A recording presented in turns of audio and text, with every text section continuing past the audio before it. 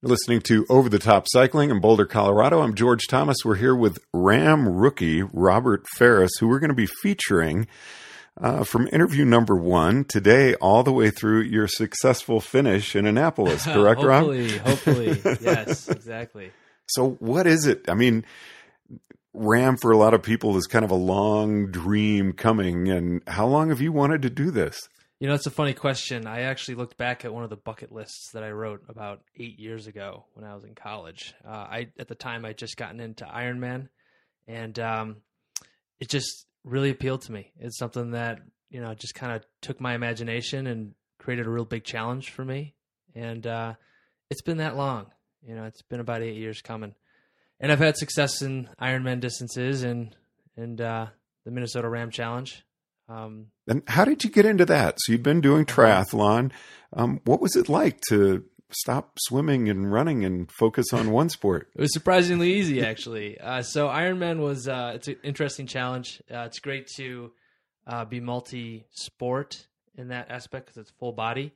But the solo training and a lot of the repetition that became Ironman, I just didn't feel like there was enough challenge for me there anymore. So I ended up getting into bike racing.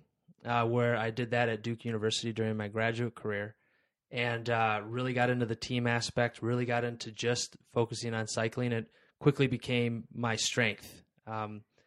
After I left Duke, I was kind of floating around at different teams, and the Minnesota RAAM Challenge popped up, and I saw that as an opportunity to get back into that ultra-endurance realm that I had been missing for the past couple of years. Now, do you keep swimming and running as part of your training? Because it is whole body. I mean, swimming, I think, is nothing but good for your ultracycling. Yeah. You know, I'll get in the pool every once in a while. Here in Boulder, it's pretty easy because we have an outdoor pool. It's year-round. But, you know, for the most part, cycling takes up enough time, and I'll walk or jog my dog. But there's enough going on there that I don't need to get into it. The extra sport I would love to add to training is Nordic skiing. Yes, actually. So I got into cross-country skiing in Minnesota. So we have a set for classic there and you skate. go. And just recently I got into backcountry skiing here in Colorado, and I think that is actually even better. There's a little bit more of an excitement aspect, but there's still the adventure part of ultra-endurance cycling is just replicated with backcountry skiing. And I don't think you can beat a better cardio workout than skinning up a hill with 35 pounds on your back. So yeah, we'll be doing a little bit of that this winter just for kicks and adventures. But most of the time we'll be on the bike. We're visiting with Robert Ferris, who has made the decision this year to race solo RAAM as a rookie. So tell us about the Minnesota RAAM Challenge. How did that go? 400 miles, correct? Yep. Just under, about 380 to be more exact. But it was, you know, those remaining 20 miles can be a big deal. Yeah, they matter. So that was, you know, surprisingly kind of a sudden decision. We had about a month or two before the actual event. And you did that I found quick. out that it was there. Yeah, I had been on a bike racing team, so I was sponsored by Eric's Bike Shop out in Minnesota. They are Midwestern focused between Chicago, Wisconsin, and Minnesota. And, you know, it was one of those things, the weekend opened up and we had a couple of months, and I looked at my wife and I said, hey, let's do this. And she said, hell yeah. So we signed up. I had an opportunity to do a few really long rides over some weekends, some double headers, how I called it. But it was very ad hoc, I'll admit.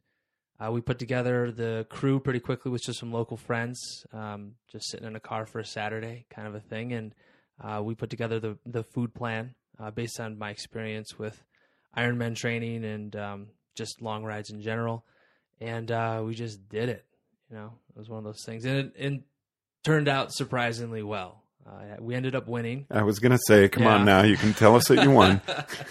Right. So I was really excited. I think I made a lot of mistakes, but it turned out okay. So I was so excited on that starting line that I actually ended up going to the front of the pack within the first mile, probably. I think we averaged about 24 miles an hour for the first couple of hours and then 22 for the first 100. The teams finally caught me around 10 a.m. And I'll admit that's when my legs started talking back to me. And then from there out, I just focused on keeping my cadence. And I ended up winning by a little over an hour, almost 2, and almost setting the course record. And we finished within 22 hours and change, kind of a thing. So you're the kind of guy the veterans are watching going, yeah, just let him go. Yeah. And then you ride away. I don't know if it was luck. I mean, coming from a bike racing background, I think that did favor me.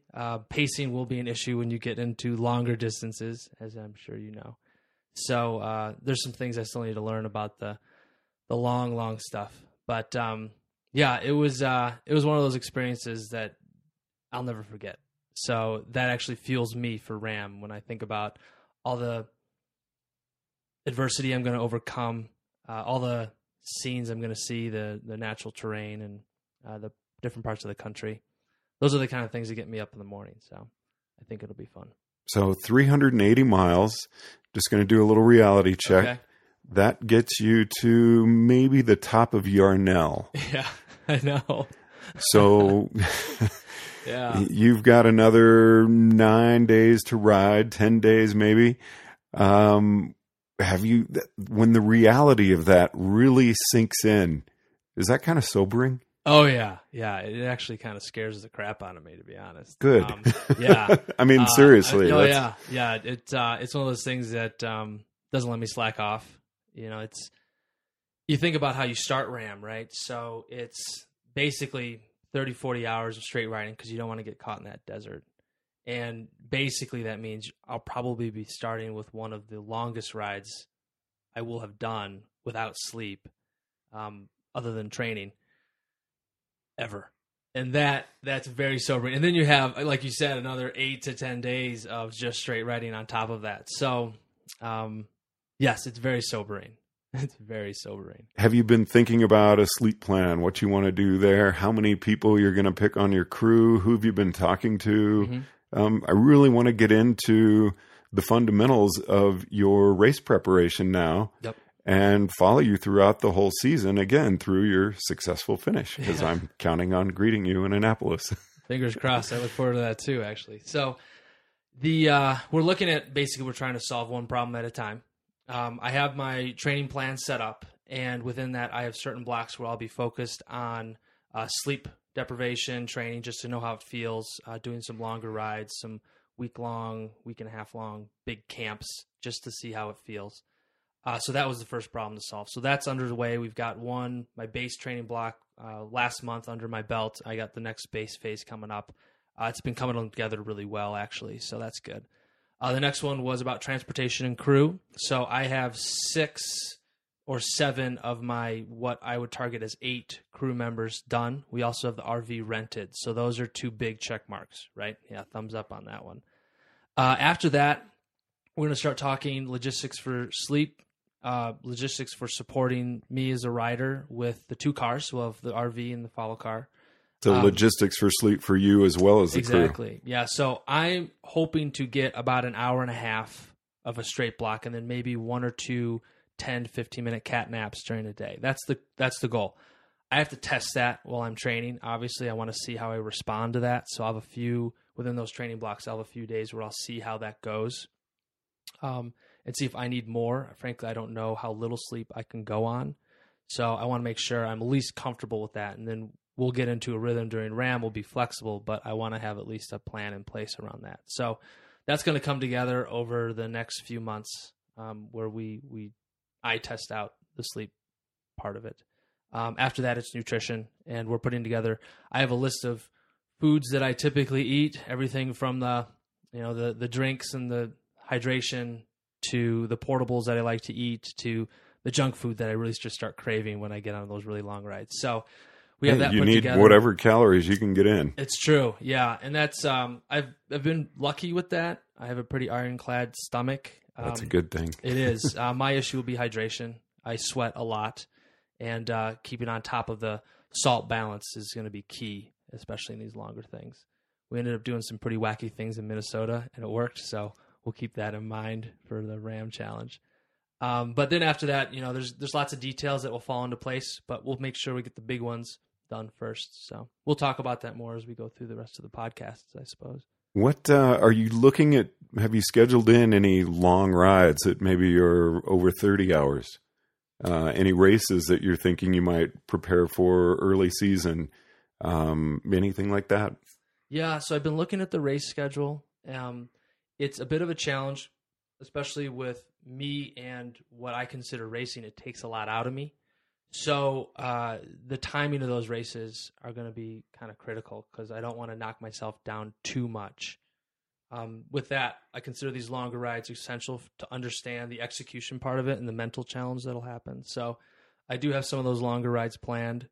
I'd prefer to do them in a group. Maybe you and I can get together sometime and go for some of those longer I'm ones. telling you, what I would really recommend is Brevet Series with Rocky Mountain Cycling Club. Yep. I mean, that gets you out to, 600K rides, 370 to 375. Yep.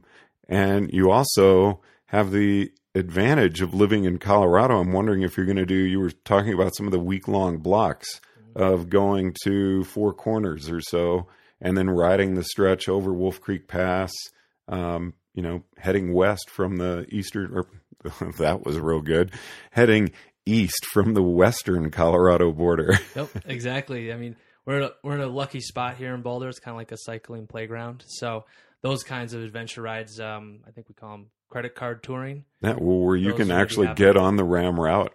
Exactly. Actually, I've been debating if I want to get on the RAAM route or not. I am highly motivated by new courses and new roads.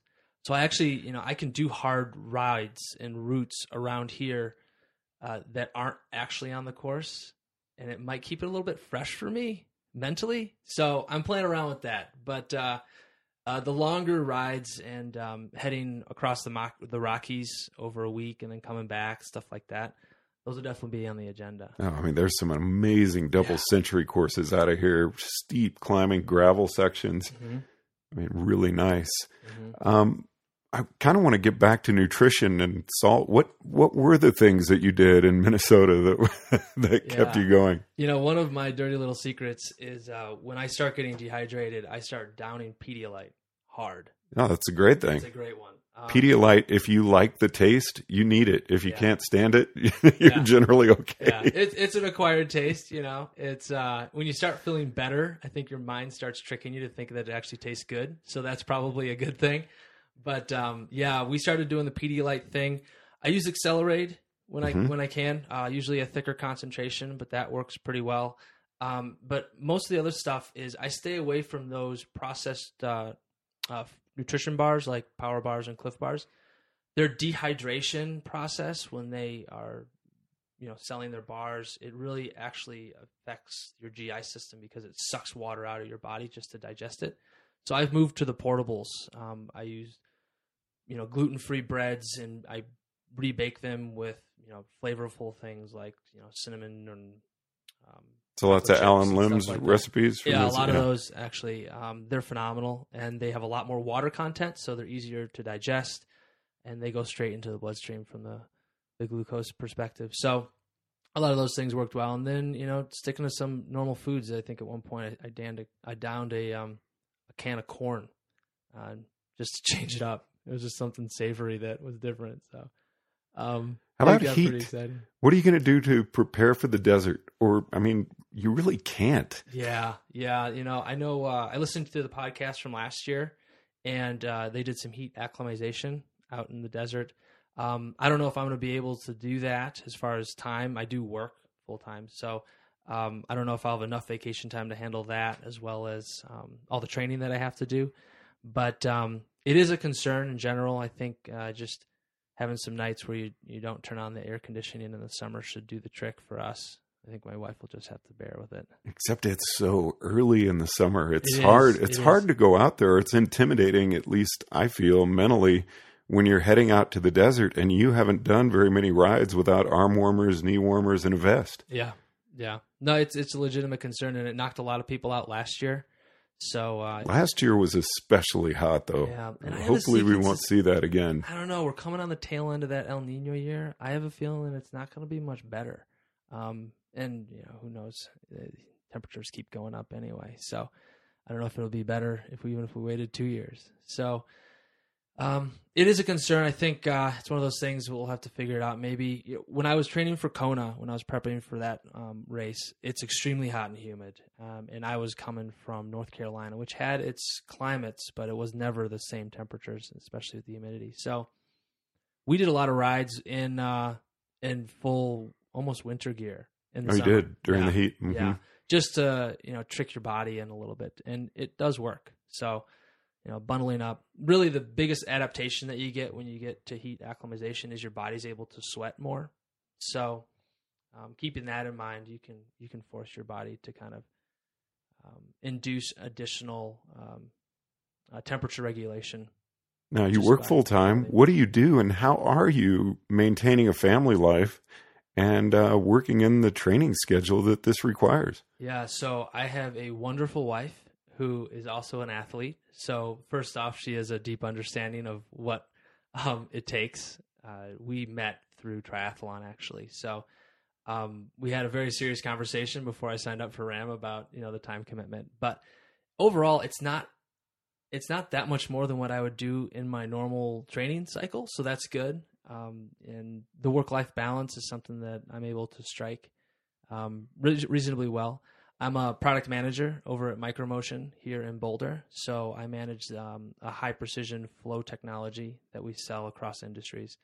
It is a demanding job. It's hundreds of millions of dollars of sales a year. And it's one of those things that it keeps me mentally engaged. But the weekends are free for me to do my warrior sessions. Which is great. Usually it means I make the weeks higher intensity, shorter duration. So I have lots of intervals, Monday through Friday kind of a thing. And then I tack on the long stuff on the weekends, which seems to work for me. What was it like for you when you sent in your entry fee? Because that's kind of I'm really committing to do this. It's no longer I hate using the word dream because it just turns into a nightmare for somebody. Well, yeah, it's going to be a blend of that, I'm sure. It was actually pretty exciting. I hadn't been that giddy about clicking a button on a screen since my first Ironman registration. Because it was like, holy crap, I've never done something this bad before. I don't know what's going to happen. I hope I can finish, kind of a feeling. And it actually gets me pretty excited. I haven't had that feeling in about 8 to 10 years. So it makes me feel like a kid again, a little bit. And I'm wondering how you're going to feel when you hit Annapolis. Yeah, I know. Probably not as good. I'm just banking on, not remembering half of the race, and then I can just tune it all out. But, even with Minnesota RAAM Challenge, we talk about how well it went. There was a lot of adversity there. I have gone through some serious pain points with Ironman training. You don't remember those long term. Your brain's really good at forgetting them. So you talk about the high points usually. But I always like to say, and actually it's true for RAAM, athletes that do RAAM aren't pessimists. It's just by nature. You have to be an optimist about it. You have to be a realist in a lot of ways, but you have to be a little bit of idealist. Like, yeah, I can figure that out and I'll make it happen, kind of a thing. So. And you just have to push through those low points that are going to come. Yeah. I never forgot the pain. Really? You're unfortunate. Maybe I'm lucky. No, Well, then why do you keep signing up then? Because I remember what it was like to go through it. Okay. And so I don't want to forget that. I want to remember how bad it hurts. Mm-hmm. But so just be prepared for it and then know I can deal with that. Mm-hmm. Absolutely. I love the race. Love it. Yeah. So it's fun to be around someone who hasn't done the event yet and just see that enthusiasm and hear the enthusiasm and really hope that you have a successful race and a great experience. I appreciate that. I'm sure we'll see each other a lot out on the road and obviously through these podcasts, but it'll be a good adventure. All right. Robert Ferris, great to visit with you. Look forward to doing these regularly. We're probably going to do 1 or 2 a month leading up to March. And then in April, as your training ramps up, your preparation really ramps up, we'll be doing actually close to weekly check-ins with you. Sounds great. I'm local, so it's easy. All right. Over the Top Cycling, Boulder, Colorado, I'm George Thomas.